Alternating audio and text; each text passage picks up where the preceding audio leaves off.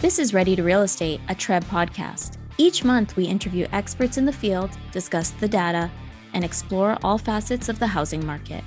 Whether you're a first-time homebuyer or a seasoned real estate professional, you will benefit from our insightful conversations and gain property intelligence as we discover more about the key issues shaping our industry. Now here's our host, Jason Mercer.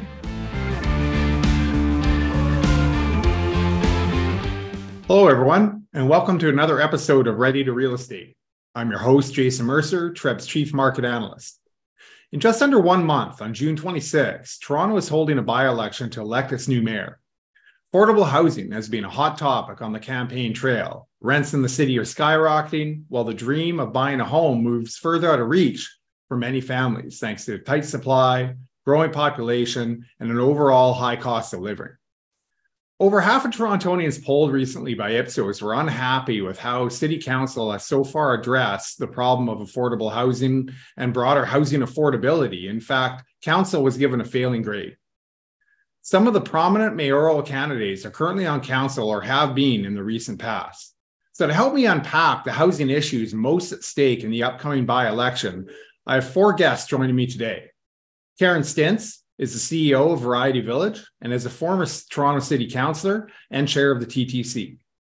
Michael Coteau is a current MP for Don Valley East.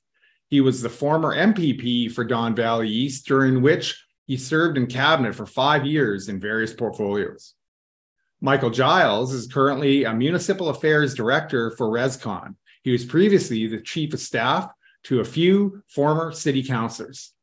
And Stephen Adler brings over 2 decades of experience to national public relations, where he is Senior Director of Public Affairs. He specializes in working with both provincial and municipal governments. Thank you all for joining me. Thanks, Jason. Thank you.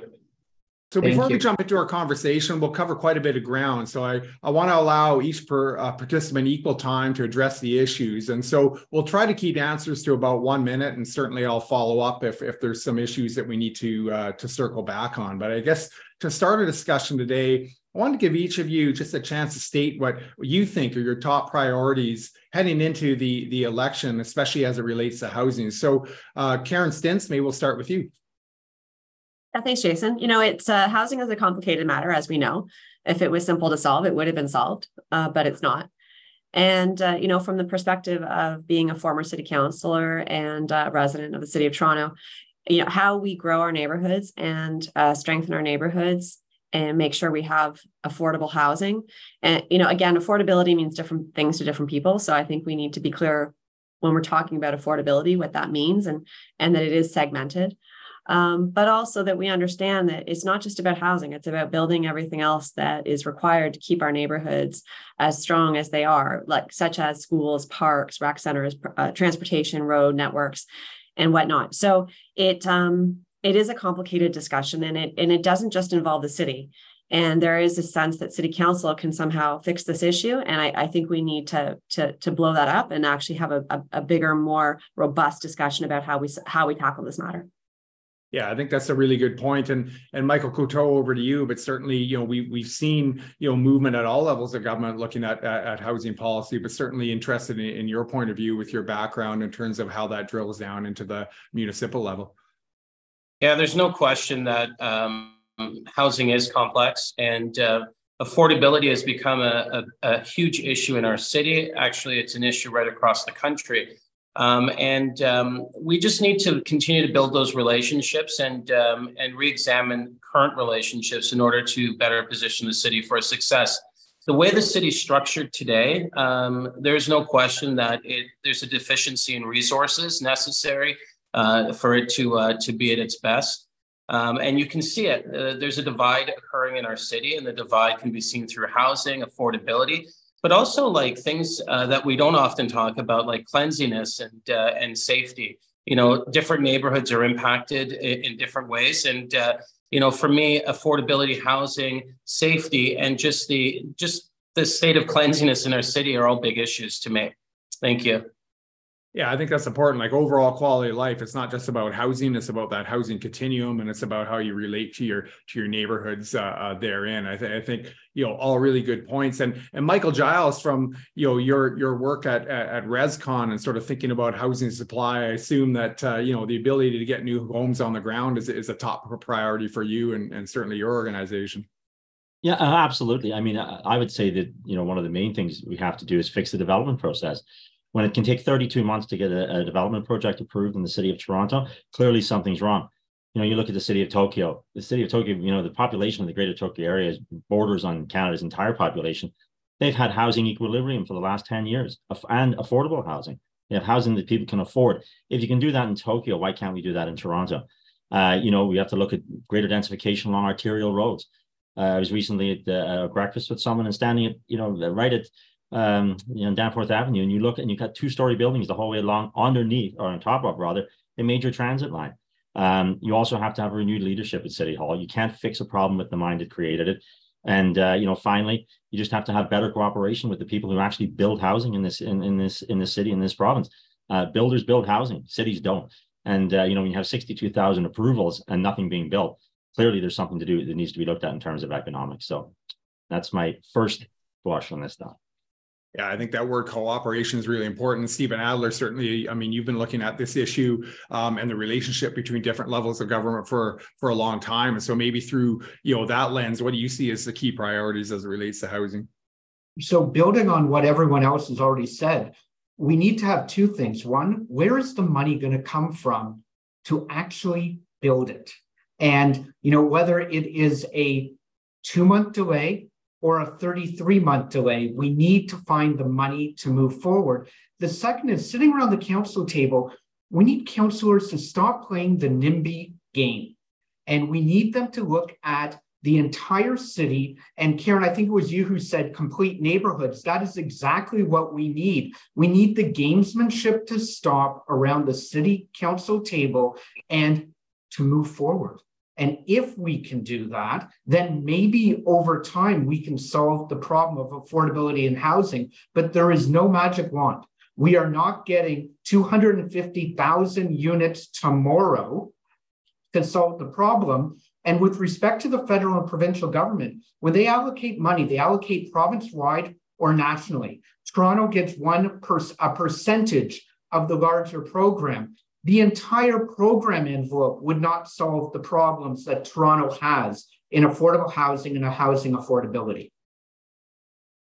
I think that's a really good point. I kind of want to follow up on it a little bit, and I'll circle back to Karen Stintz first, and sort of thinking about the work that needs to be done on council to streamline this process. Thinking about the candidates, and we've had a number of debates over the last couple of weeks.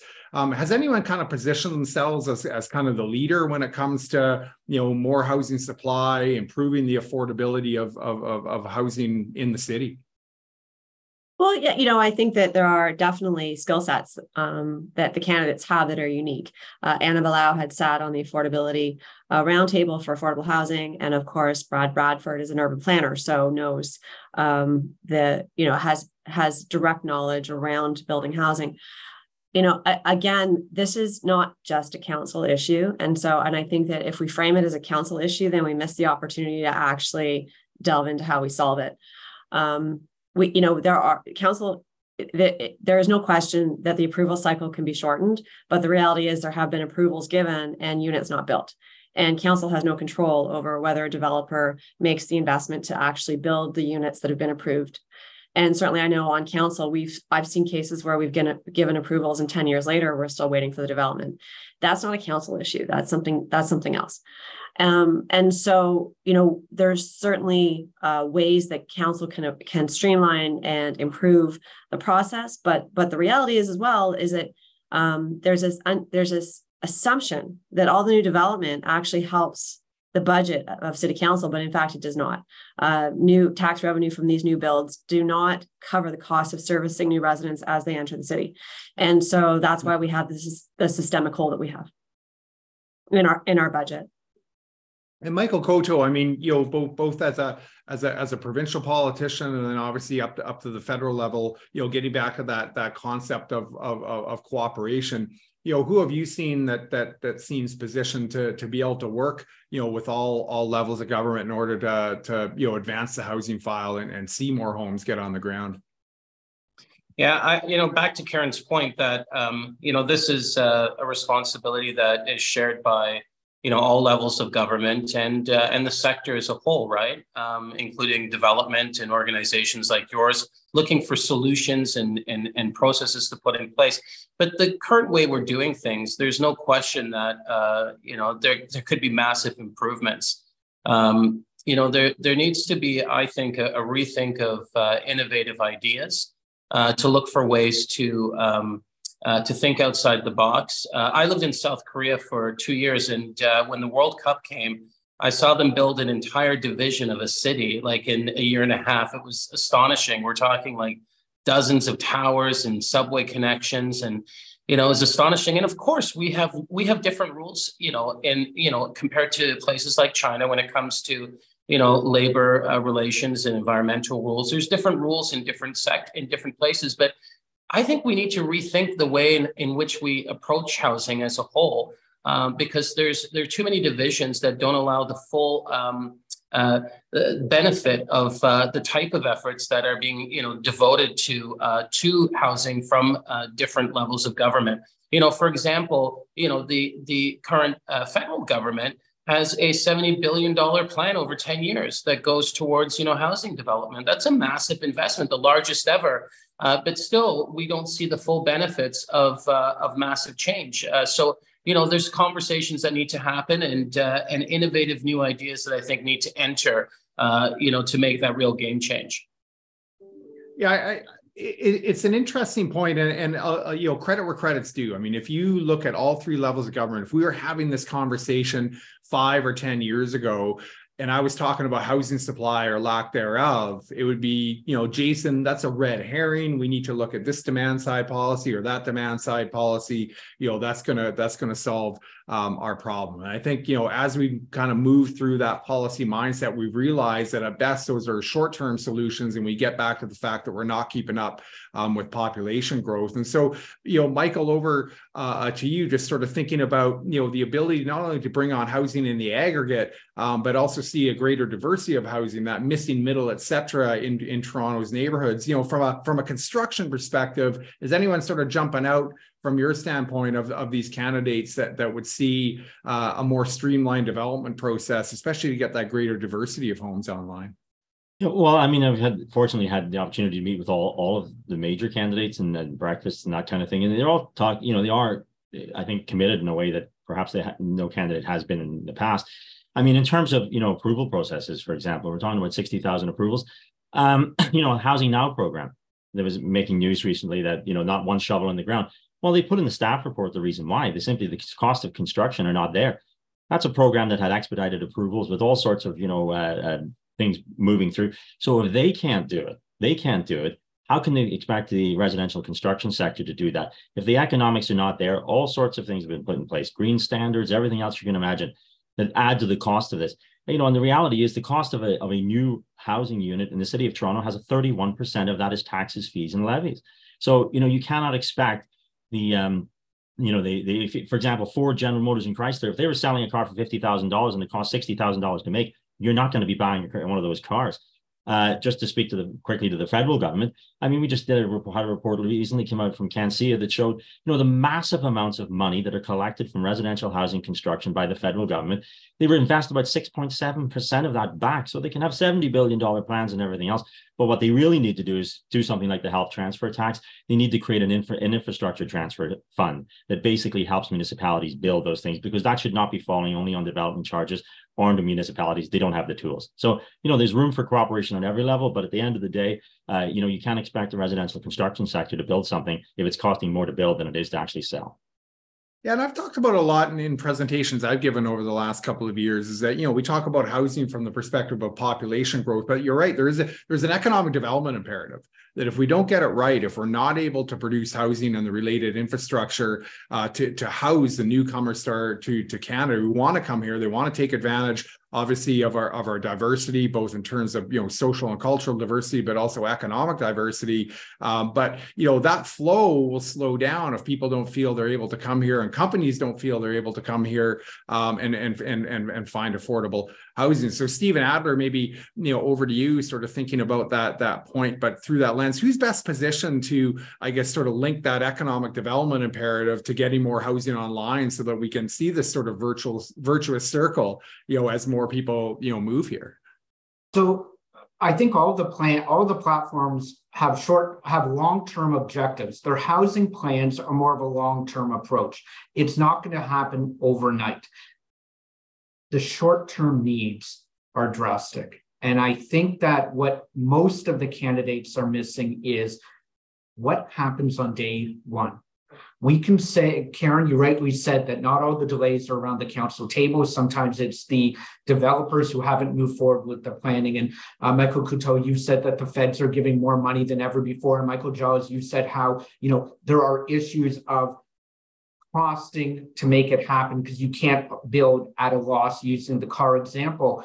We also need to think of new ways of doing it. What I haven't heard any of the top line candidates talk about is, if we're building a high-rise unit, can we make a deal with the local school board that the first 2 floors of the building are the new school? The parkland around it is from 9 to 3, the school, and from 3:30 to 8:30, the neighborhood. We spend a lot of time talking about how many parking spots and how many bike spots, but we don't spend a lot of time actually following through with new ways to do it. When I look around the world, we have vertical cities, and these vertical cities, people have raised kids really, really, really well in it. And that's what we're missing in the short-term plan. My fear with a bunch of the platforms is it's going to be the transit debates all over again. We're going to have someone come in as mayor, and suddenly it's going to be almost like a big stop sign, and we start from square one again. We simply can't afford 3 to 4 more years of debate of what to do. We need to start doing now and working with everybody.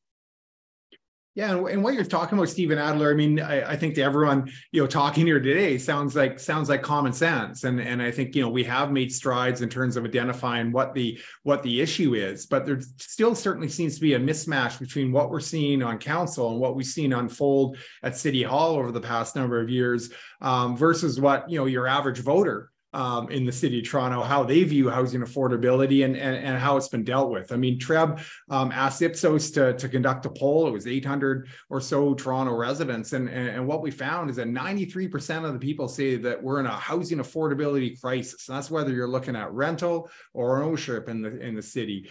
Close to 80% of those people said, the root cause is that we need more homes and haven't been able to do it. And, more than half of the people are saying council has been, utterly failing at this. They're giving, 23% gave council a D, 31% gave council the grade of F. And so, close to 90% of people are saying, housing needs to be sort of the priority as we move forward. So Karen, maybe back to you and just sort of thinking about I think everyone in the city of Toronto is on the same page that we have a housing affordability issue that's rooted in the supply side of things, but there seems to be a real mismatch between how we've dealt with it thus far versus your average Toronto city household and what they view needs to be done. And how do we close that gap? How do we get rid of that mismatch in views? Yeah, I mean, Jason, again, it's complicated, right? Because if we look at affordability in terms of people who need to be sheltered or housed because they're vulnerable, there is a big gap there. And, now we've normalized sleeping in parks because we can't meet that gap. So that's one element of affordability that the city actually has much more ability to impact than, the new couple that just gets married, has their first child and wants to establish their home and in their neighborhood. Because, again, certain neighborhoods are priced out of reach. Other neighborhoods are not, but may not be the neighborhood they want to live in. And that's where city council has less ability, because again, we're in charge of the approvals, but we don't control the rate of interest. We don't control all of the taxes and fees. We control some, but not all. And even the province has taken away our ability to charge development charges. So council actually has much of their authority that has been taken away from them in terms of this process, other than simply stamping approvals and maybe adding a couple trees and landscaping to a development. And so I do think that if we allow this discussion to be a council discussion and a council responsibility, then we will absolutely not solve it, because most of the tools and levers that actually help create housing don't rest with the city council. If we're talking about the cost of labor, if we're talking about the number of rules and regulations, if we're talking about, the availability of land, or even to Michael's point, the fact that all along Dufferin Danforth, there's two stories above, a major subway line. Well, the city doesn't own that land. Those are individually held parcels of land. And so our ability to impact development is extremely restricted. And so again, I guess my takeaway, or what I'd like to impart, is that this is not a city council issue. And because we're at the local level, the natural desire is to say, well, city council should solve this, but it is really not ours alone to solve.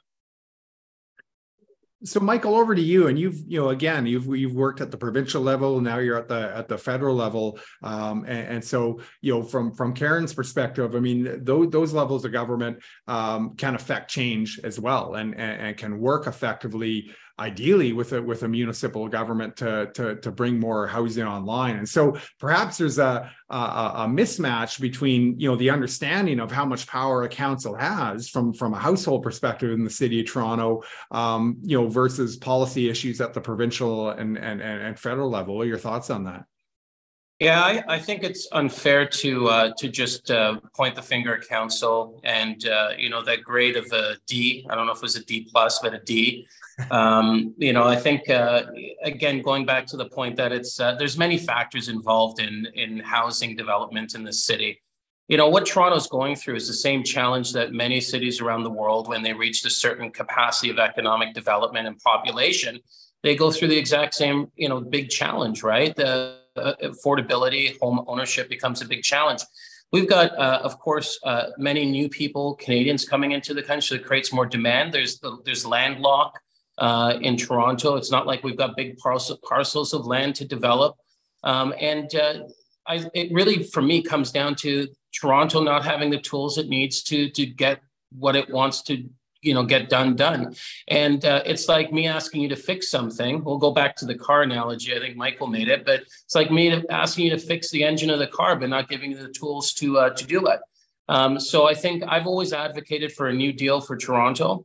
I don't know exactly what it looks like. Some people may refer to that as a chartered city. Some people may say, changing legislation. But I really think Toronto needs a new deal when it comes to, the power it has and the tools necessary to make decisions that impact the city. We're talking about a city that generates, 20% of the GDP of the country. There's more cranes in operation. And this speaks to the development that's actually taking place.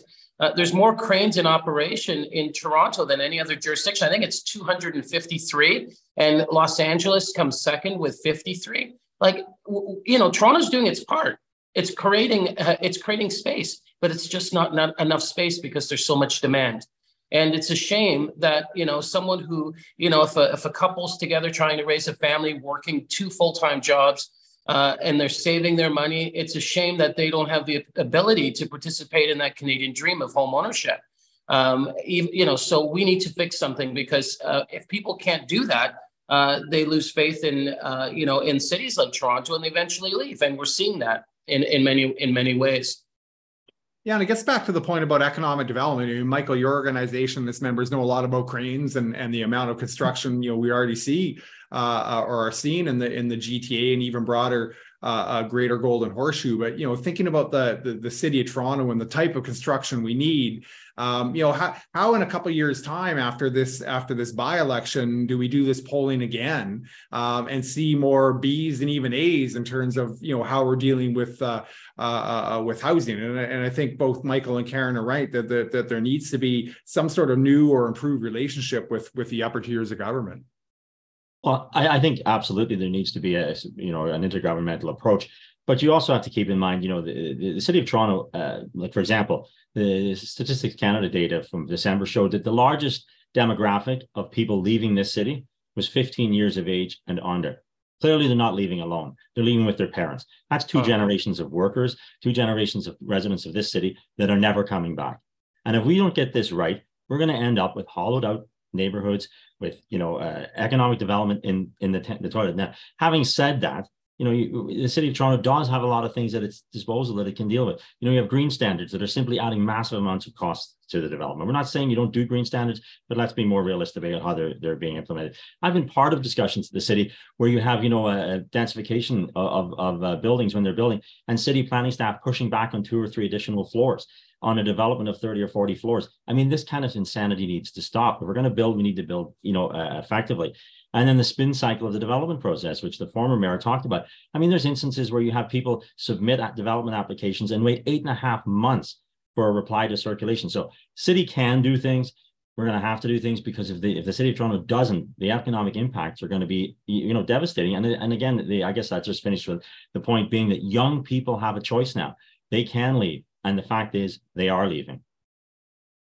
And Stephen, I think Michael raises a good point that, while every level of government needs to do their part, things like log jams at the process level of things, I mean, that is something that we can work on at the city level for sure. And certainly any incoming mayor could try to affect that change. So how do we make that happen? So I think the first thing is you can't use the sledgehammer. The new mayor cannot come in with their staff and use a sledgehammer to planning or any of the other departments and say, make it happen immediately. We need to look into to see what needs to be talked about and what really doesn't. I'm always amazed at how many council items deal with tree removal.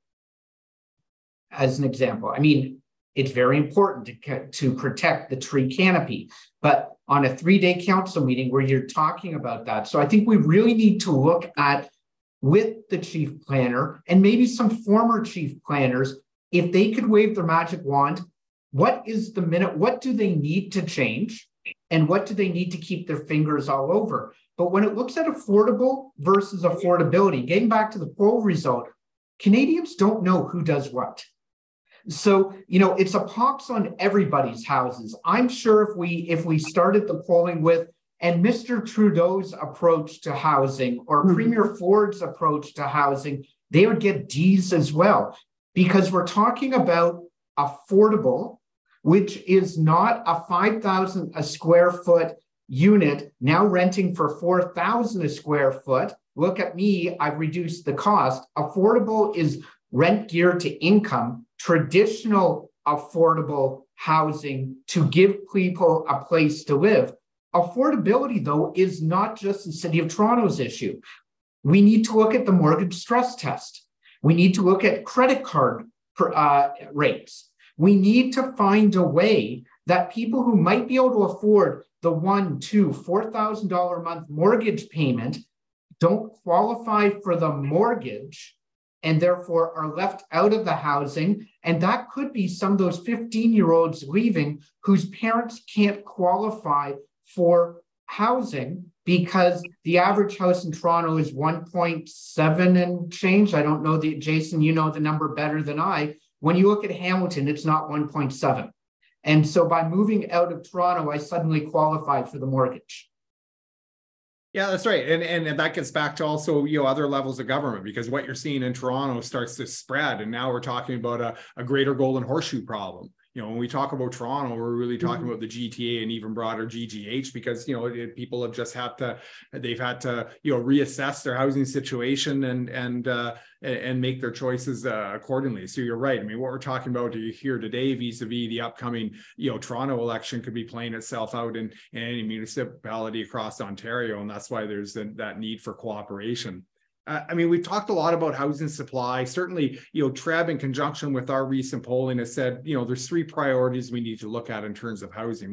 We've talked quite a bit about housing supply already, but certainly, the diversity of home types is an important point. And maybe, before we get on to things like taxes and fees and what have you, I just want to talk one more issue on supply, and that's that sort of buzzword we've heard a lot about over the last number of years, and that's the missing middle. And we have seen some movement on that front, whereby in the city of Toronto, we can now see, at least, on paper, a greater diversity of home types coming online in neighborhoods throughout the city. So I guess, thinking about moving from the policy paper into shovels in the ground, how do we start to see this type of, plex, stacked town construction, et cetera, start to ramp up in many neighborhoods? And number 2, is that going to be enough? I mean, I think it will augment and help the issue that we have right now, but is that enough? So maybe Karen, back to you to start that off. Well, yeah, so I think it is a solution, there's no question, but I think it will be unevenly distributed throughout the city, based on the types of housing that is, currently in neighborhoods. And, I say that living at Yonge and Eglinton, where we're already pretty compacted, and to add that level of additional density would create pressures in a community that's already feeling that the impact of increased density. But, I also work in Scarborough, and there's lots of opportunities to build all kinds of housing in Scarborough. And also there's not the pressure on the road system, the pressure on the schools, the pressure on the parks. And so, it's not that we want to target people to certain neighborhoods, but I think that the impacts of this housing policy will be felt unevenly. And perhaps there needs to be some additional incentives to create more opportunities in neighborhoods that can more easily absorb the types of density that we're talking about. Because, Stephen, although I hear your point and that we need to work more collaboratively with the school boards, that means that the school boards need to work more collaboratively with the municipalities. And then, again, if we're trying to reduce delays, you don't want to add another level of approvals into already a burdensome process. And so, as I say, it's not a straight line. There's not one policy.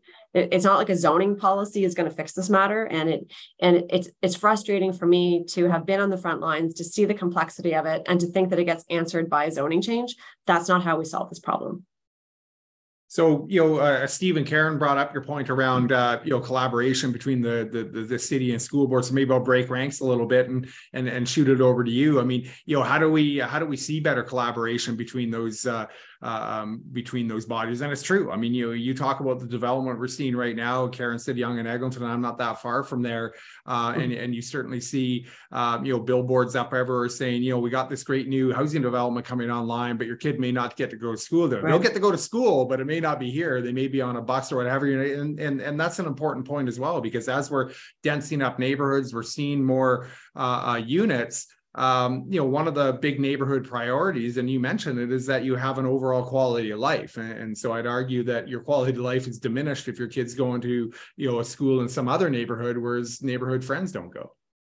So look, I don't want to open up a whole can of worms on school systems, funding of school systems, how we do school systems. We'll save that for another podcast. But the discussion doesn't need to be years and years and years. We are seeing in certain neighborhoods in Toronto, decisions made by school boards to sell surplus land, rent out surplus schools, now coming back to be a problem because we don't have the facility in that area. And so we need to start the discussion. Look, anytime you bring 3 levels of government to a table, you're adding years to a discussion. But there has to be a way to speed it up, because here's what I know about trustees, councillors, MPs, and MPPs. They have 4-year terms, and then they're running for re-election again. And so none of them want to be the person blamed for the shovel not going into the ground, because they need to go walk the neighborhoods to get the votes. What we need, though, and I'm being flippant with that, but what we really need is an end to the NIMBYism. Let's develop where we have the land, where we can do it. I live in the annex. I have neighbors who are against laneway sweeps. Why are they against laneway suites? They take up time at committee preaching against it. To me, it's an obvious decision that if the homeowner wants to build a laneway suite at the end of their property because they don't have a car or they don't require a car or they don't use the garage, why are we spending years, months, days talking about why we shouldn't do it? But to get back to the question about the school boards, it's long-range planning. We do long-term planning for population growth for everything: transit, waste reduction, police services, fire services. I'm just saying, make it part of it. And it may not work. And Karen can rightfully come back at me in a couple of years. We'll have a drink and she'll say, Steve, you're totally wrong. And I'll say, yeah, but we tried. Yeah, and Michael, I mean, just sort of thinking about the NIMBY issue. I mean, we had Urban Strategies do a report for TRREB in conjunction with one of our year in review and outlook reports that we put out each year, and we asked, show us what missing middle can look like. Show us what it can look like, based on best practices from around the world in existing communities versus new developments. And I think by and large, when we saw that presentation and our members and certainly members of the public were looking at it, by and large, people were like, wow, that looks really good. That potential laneway suite looks great. That potential fourplex within an existing neighborhood can look really, really good. And I think a lot of it gets back to, sort of education around, design and what the art of the possible is. And I think that gets back to, your group in the sense that, there's a lot of innovation that we've seen in the construction sector and the development sector over the last decade that could be brought to bear on this problem. Absolutely. And I mean, if you look at the city of Toronto, you look at the older neighborhoods, pre-1940, basically missing what we're talking about now for missing middle housing was the norm.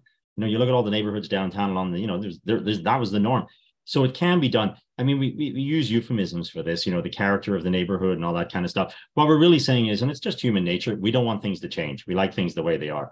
Well, unfortunately, when you have 500,000 people coming to Canada every year and you have population increase, things are going to have to change. If you want to sit in your backyard in a Muskoka chair, sell and move to Muskoka and sit in the backyard there. But the point is, we're going to have to build. You're going to have to intensify. And speaking to Karen's point, missing middle housing is not the panacea. It's not the solution to everything, but it's part of a broader solution. And, we start building that kind of thing. You start getting people used to it and it becomes the norm. I mean, I remember flying into Lisbon once, and you look out of the window of the airplane in Lisbon, the entire place is basically a missing middle. They built everything there. So if we're going to have these solutions, we're going to have to do that. And we're also going to have to deal with the heritage issues. One of the things that struck me is that, one of the tactics to preserve the character of the neighborhood, at the end of the last council session, there was 237 properties designated along the Danforth as heritage. I drove down there. I don't see that much heritage. It doesn't look like Rome to me. So the point is that we've got to start pushing back on this kind of stuff. And I think one of them was a soy sauce factory.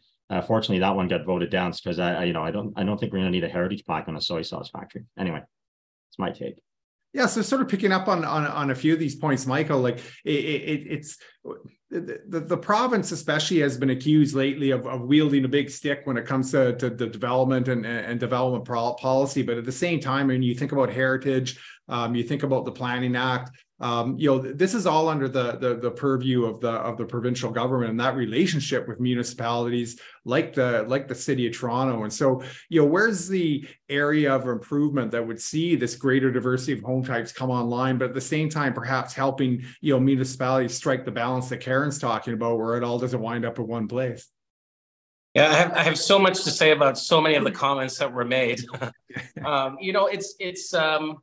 It's easy to make, and this is no disrespect to Stephen or Michael, but it's easy to say, why are we talking about trees, or why isn't it so easy to create, different type? But once your name's on a ballot, it becomes a whole different, scenario.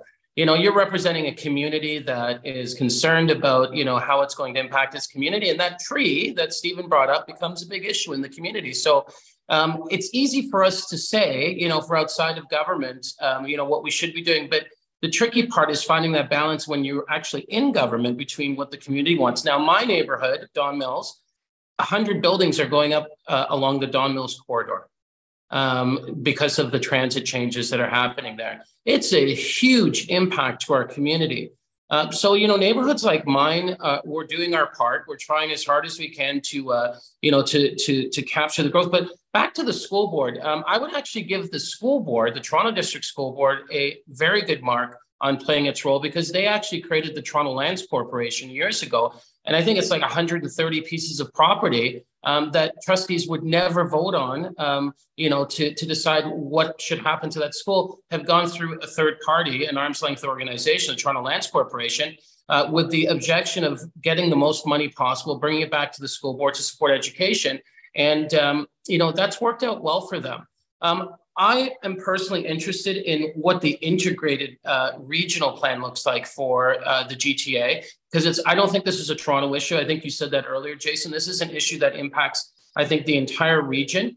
And not that I necessarily support, for example, the plan in Innisfil, the Orbit, but it's those types of like innovative, big, bold ideas. I don't know if it's a project they talked around 2019 around building the city of the future around Innisfil, Ontario.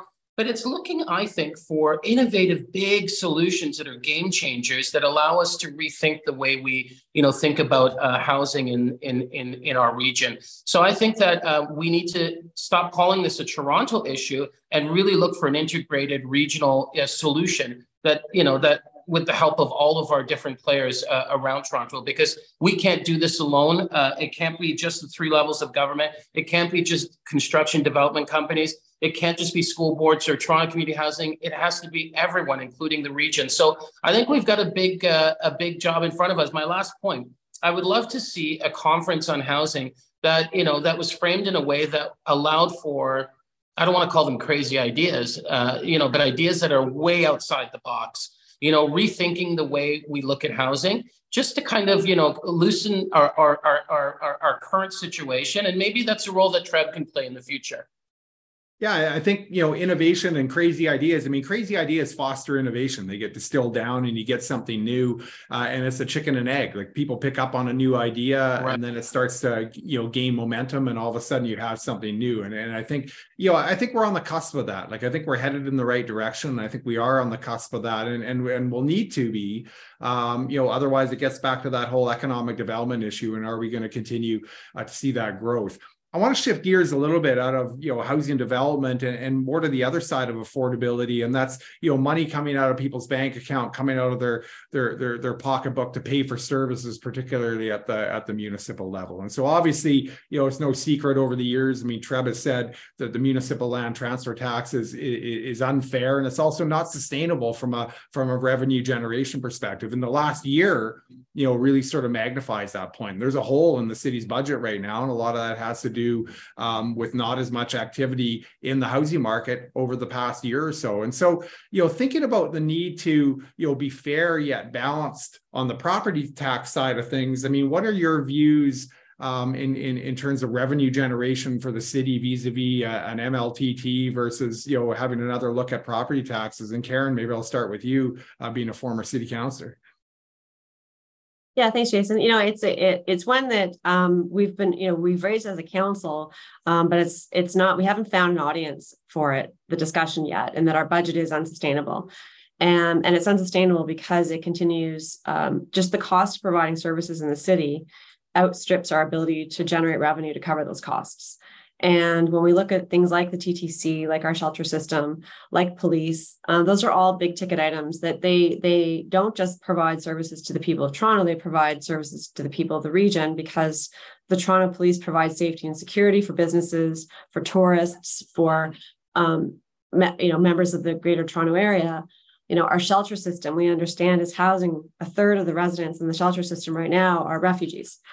And none of that can be funded through property taxes. And, we talk about, and I think it was Michael that talked about the fact the federal government is getting, HST revenue, the provincial government is getting revenue on new development, on economic activity. We don't see any of that.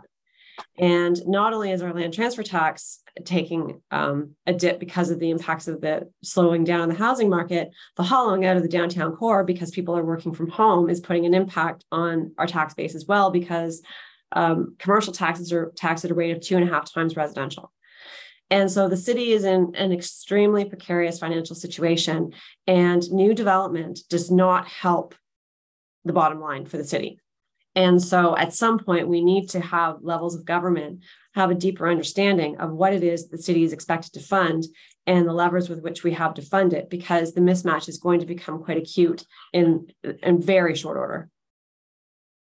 I think that's an interesting segue, maybe over to Michael Giles, sort of thinking about revenue generation, and we have revenue generation on the operating front, but also on the capital side, which gets us back to development fees, and on the one side, the argument is that we need to have these fees in order to fund the infrastructure required for new development, but on the other side, it gets passed through to the end user of that home, and increases the price and reduces affordability. So thinking about the slate of people running for a mayor in the upcoming election, how do they? What's the rethink required on development fees? Well, I mean, the challenge with the development is you're talking about a 46% increase near the end of the last term, and that cannot be the method by which we, as a city, fund major infrastructure to support residential development. The federal government needs to come to the table. I know it's sort of an old mantra that everybody keeps talking about, but they are benefiting massively from taxation revenue in the Greater Toronto Area. The provincial government has come to the table to some degree, but both need to be at the table fully, particularly the federal government. They had mechanisms in place in the 1970s, 1980s. They limited dividend, demura, all these kind of things, and development. There was building was going like crazy, and as soon as they stopped doing that, that stopped. That doesn't even require legislative change. It's actually still there as a policy, as a taxation policy. They could literally flip a switch and that would all start again. So yeah, they need to come to the table. Having said that, you can't have a situation where people are buying a home and 31% of the cost of that home is taxes, fees, and levies. I mean, if you increase taxes on a vehicle purchase the same way you increase taxes on a residential purchase, that's people will be up in arms.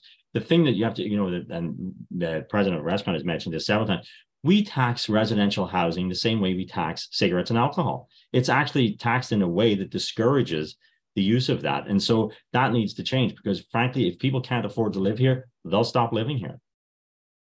Yeah, and sort of thinking about that and how, there's different levels of government that play a role here. And I think this is a question for both Michael Coteau and Stephen Adler, in the sense that, we had through the 90s and then into the early 2000s, this sort of progressive downloading of service delivery onto the municipal level. Yet you didn't see an increase in revenue tools to any great degree, especially ones that were sort of fair vis-a-vis the types of services that were being delivered. But it's easy, for any of the candidates running for mayor to say, well, we need more powers for revenue generation from different levels of government. But ultimately, the money is all coming from one place, and that's the taxpayer. And so, how do you square that? Where if there's another revenue generation tool granted, say, by the provincial government, how do you square that against, it's all coming from one taxpayer base at the end of the day? And maybe Michael Coteau, I'll start with you. Yeah, there were some things that were put in place. I know during when we were in government, for example, the gas tax that attempted to really look for ways to provide more resources to the city. I do think that we need to continue to look for ways to provide more revenue that comes in to the municipality. They've got some responsibilities, like the infrastructure responsibility alone is, they can't continue, on their current trajectory to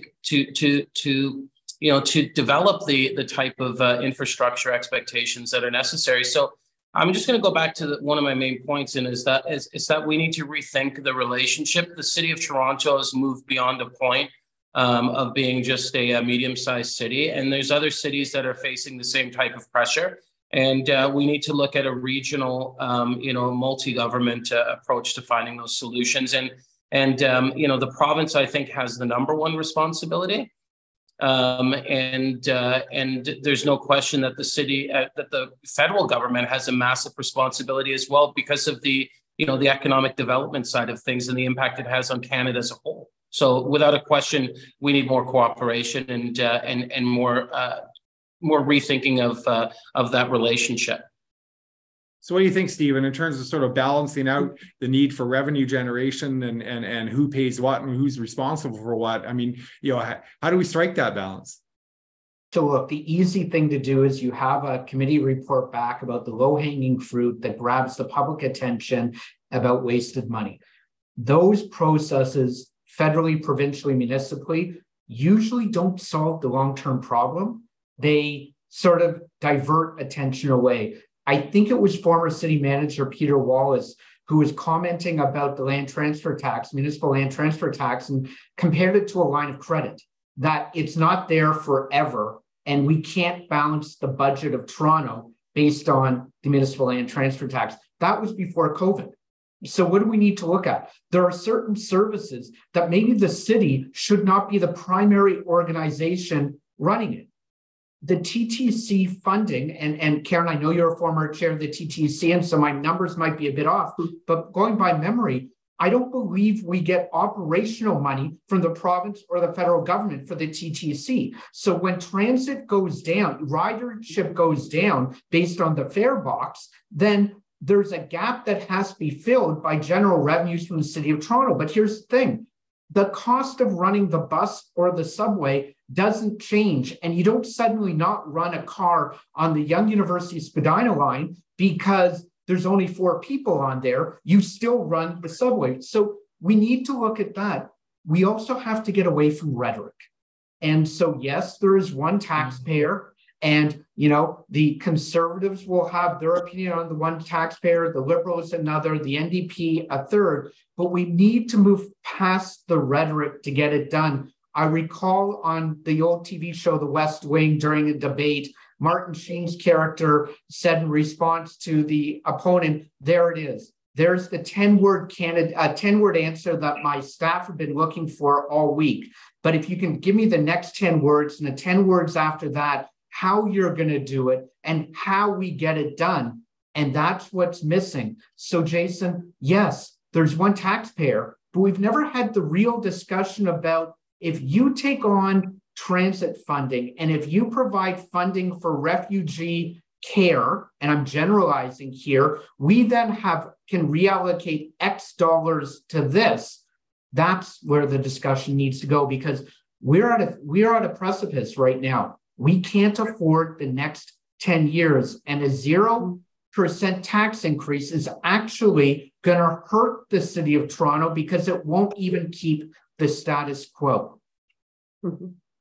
Those are all great points, and I guess, you know, before I gave you all a chance to provide some concluding thoughts on the upcoming election, I wanted to switch gears to sort of the decision-making apparatus at council and how a lot of these topics will be discussed and debated and ultimately voted upon, or how the dialogue will take place between different levels of government. And I want to come back to, you know, what was another sort of controversial move on the part of the provincial government, and that's the notion of strong mayor powers. And so certainly from the Toronto and Ottawa perspective, you know, mayors now have these so-called powers, which allow them to veto council decisions that may interfere with provincial priorities. They may also propose housing-related bylaws and pass them with the support of only 1/3 of councillors.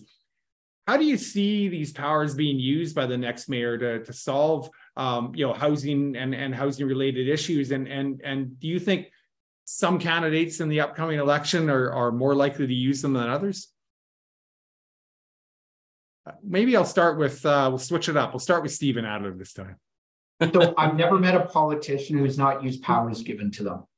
And so, you know, it's easy to say I won't use it until you need to. The real questions that need to be focused on is, can the mayor get 9 votes in council, 8 others to agree with them, to ensure that the 2/3 vote of council overruling a mayoral decision doesn't take place?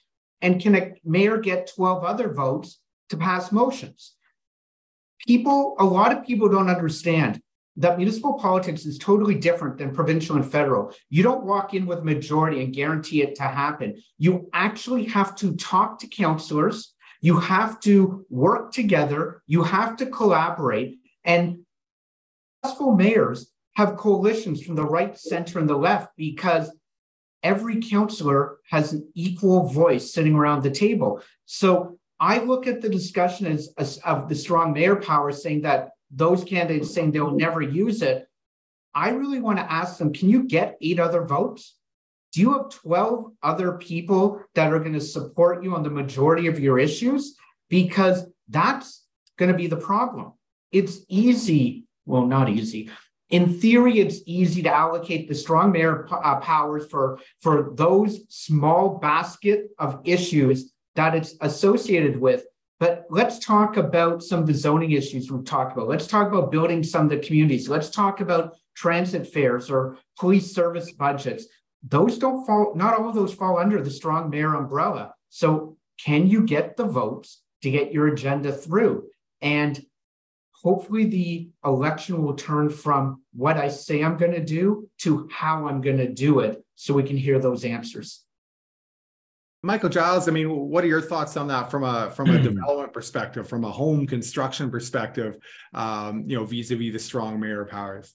Well, I mean, I think, obviously I'd support the idea of using those powers. Karen will be familiar, of course, because having been around city council for a while, it's people who like sausages and laws shouldn't watch either being made.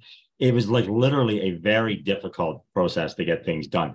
I think one of the stronger things that they can do with the strong mayor powers is to cajole people, and to encourage people to come on board before you actually have to use them. And so it can also almost be a threat, the way the American president uses the veto threat. You can have the ability to say, if you're not going to do this, I'm going to use strong mayors. But the strong mayor powers also extend beyond actual council operation itself. I mean, one of the most substantive things that are associated with the strong mayor powers is the ability of the new mayor, when he or she takes office, to literally choose who's running the city divisions and senior leadership in the city. That's a very powerful tool, because up until now it was approved by council. So yeah, there are things they can do. I strongly believe that, as Stephen says, you're not going to have a politician that's not going to have power, that's not going to use it, and if it's used well, it can actually advance things fairly quickly. So Michael Coteau, on the one side, I mean, to Michael's point, this could help in sort of advancing housing development and seeing the missing middle type of housing we want to see come online, the related infrastructure and what have you. Thinking about it from someone who's been a member of senior levels of government, is there a potential backfire? I mean, if we see the strong mayor powers getting used at the Toronto level, and then sort of seeing how that comes back into play at the provincial level, what are your thoughts on that? Well, it's always a great concept until you get a bad mayor in place, right? And then some bad decisions start to happen. I've never been a fan of the strong mayor powers. I believe that the executive, the mayor should have executive powers.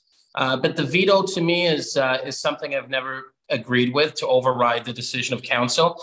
Not even the prime minister or the premier have the ability to override the House of Commons or Queen's Park. So even though it's a party system, if the premier or the prime minister make a decision and the House, the Assembly does not agree, they don't get to override anything. So it's interesting that, a body like Queen's Park with a premier that has to still fall under the will of the House, the 124 members, provided the ability for a mayor to veto the Assembly's right to decide its own fate. So I disagree with it in principle, but I do believe that there are certain things that council should decide on to give the executive and the mayor the ability to make decisions within a certain contained executive role. I think it's an interesting point, but again, I'll come back to this notion, at the federal level and provincial level, and you mentioned it, Michael. Like there is this concept or convention of party discipline and confidence in the government, and that does allow the leader and cabinet to push a certain agenda through. But Karen, from your perspective, that same ability, isn't there, at the executive level, trickling down to council, or at least, wasn't until these strong mayor powers came online. So for someone who, was working in the more, traditional Toronto council construct versus what you see today in terms of strong mayors, maybe the last word on this, what are your thoughts in terms of pushing the policy agenda moving forward? Well, I guess I have two thoughts. One is that the strong mayor powers are contained and limited and restricted to as long as it aligns with the provincial interest. And so that hasn't been tested. We don't actually know what that means, but it doesn't give the mayor unfettered strong powers. It gives the mayor strong powers related to provincial alignment. That being said, it's a little bit of one of these ephemeral exercises or intellectual exercises, but the entire basis of governing systems in a democracy rely on checks and balances. And there is no inherent check and balance with this system, that a mayor with 8 friends on council can then control an agenda as long as it aligns with the provincial interest. And I think that we're going to see more downfalls to that than we are going to see upsides.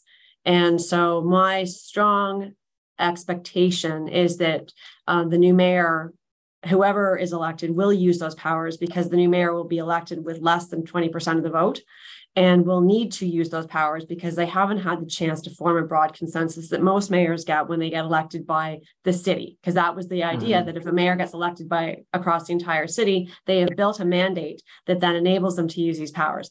This mayor will not have that mandate.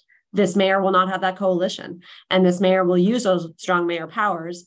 And my guess is that that we will also find the reasonable restrictions to those powers moving forward.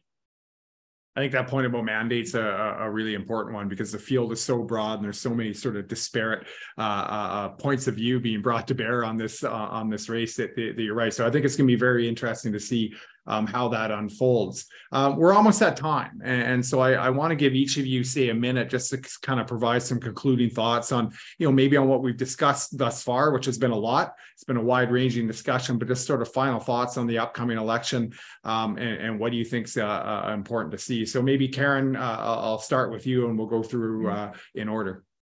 I think it's a really exciting time for our city, Jason. I think we are at a moment of change. And, it has felt a little bit like we've been managing the decline of a great city. And I think that this election and this new mayor will have an opportunity to reverse that decline. But I think part of that will be contingent on their ability to put the city agenda as not just a municipal agenda, but also one for the national interest and the provincial interest. Thank you very much. Michael Coteau, final thoughts? Yeah, I think the next mayor has to have the ability to work with all levels of government and to bring in new partners and really look for ways to build that regional strategy, at the same time focus on Toronto. So I'm looking forward to working with the new mayor, and I know our government is, and we'll see what happens. I guess we've got a month left. Thanks, Michael. And over the next month, Michael, Giles, what do you hope to see in terms of these candidates when you're thinking about home construction in the GTA? Well, the truth is, as I said earlier, we met with all of them, and I share Karen's optimism. I was pleasantly surprised by the conversations I had with them, and I think that the potential is there for a seismic change in the way we do things in this city. It's a generational opportunity, and I think that those who are likely to win, and we met with them, do seem to have that perception that this is a generational opportunity, and I think they'll take it, and we may see a lot of parks named after the next mayor of Toronto sometime. What do you think, Stephen Adler? You get the final word. So I'm hoping over the next month that the general public becomes interested in the mayoral election, and that we don't just have 29% turnout. We've seen a decline in voter participation federally, provincially, municipally over the last 10, 15 years.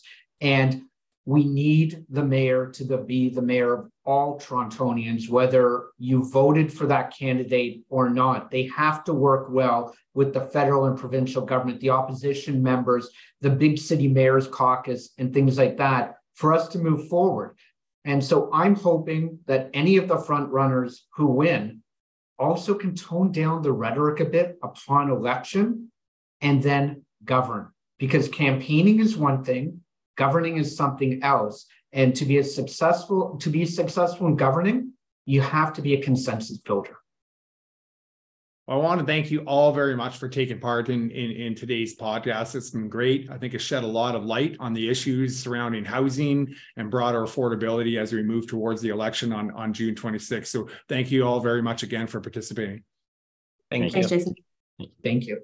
And please don't forget to cast your vote in the mayoral by-election coming up on June 26th. You may also vote at advanced polls between June 8th and June 13th. To get more voter information, including the locations of polling stations, you can check out the City of Toronto's website at toronto.ca/city-government/elections/by-election.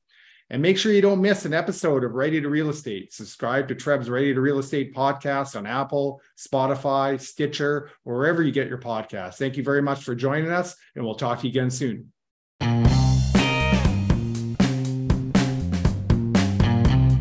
That's it for us. Be sure to subscribe to our podcast on Apple, Google, Spotify, or wherever you get your podcasts. Also, don't forget to follow us on social media and visit our website, TRREB.ca. That's TRREB.ca to find market insights and more. This has been another episode of Ready to Real Estate. Thanks for tuning in.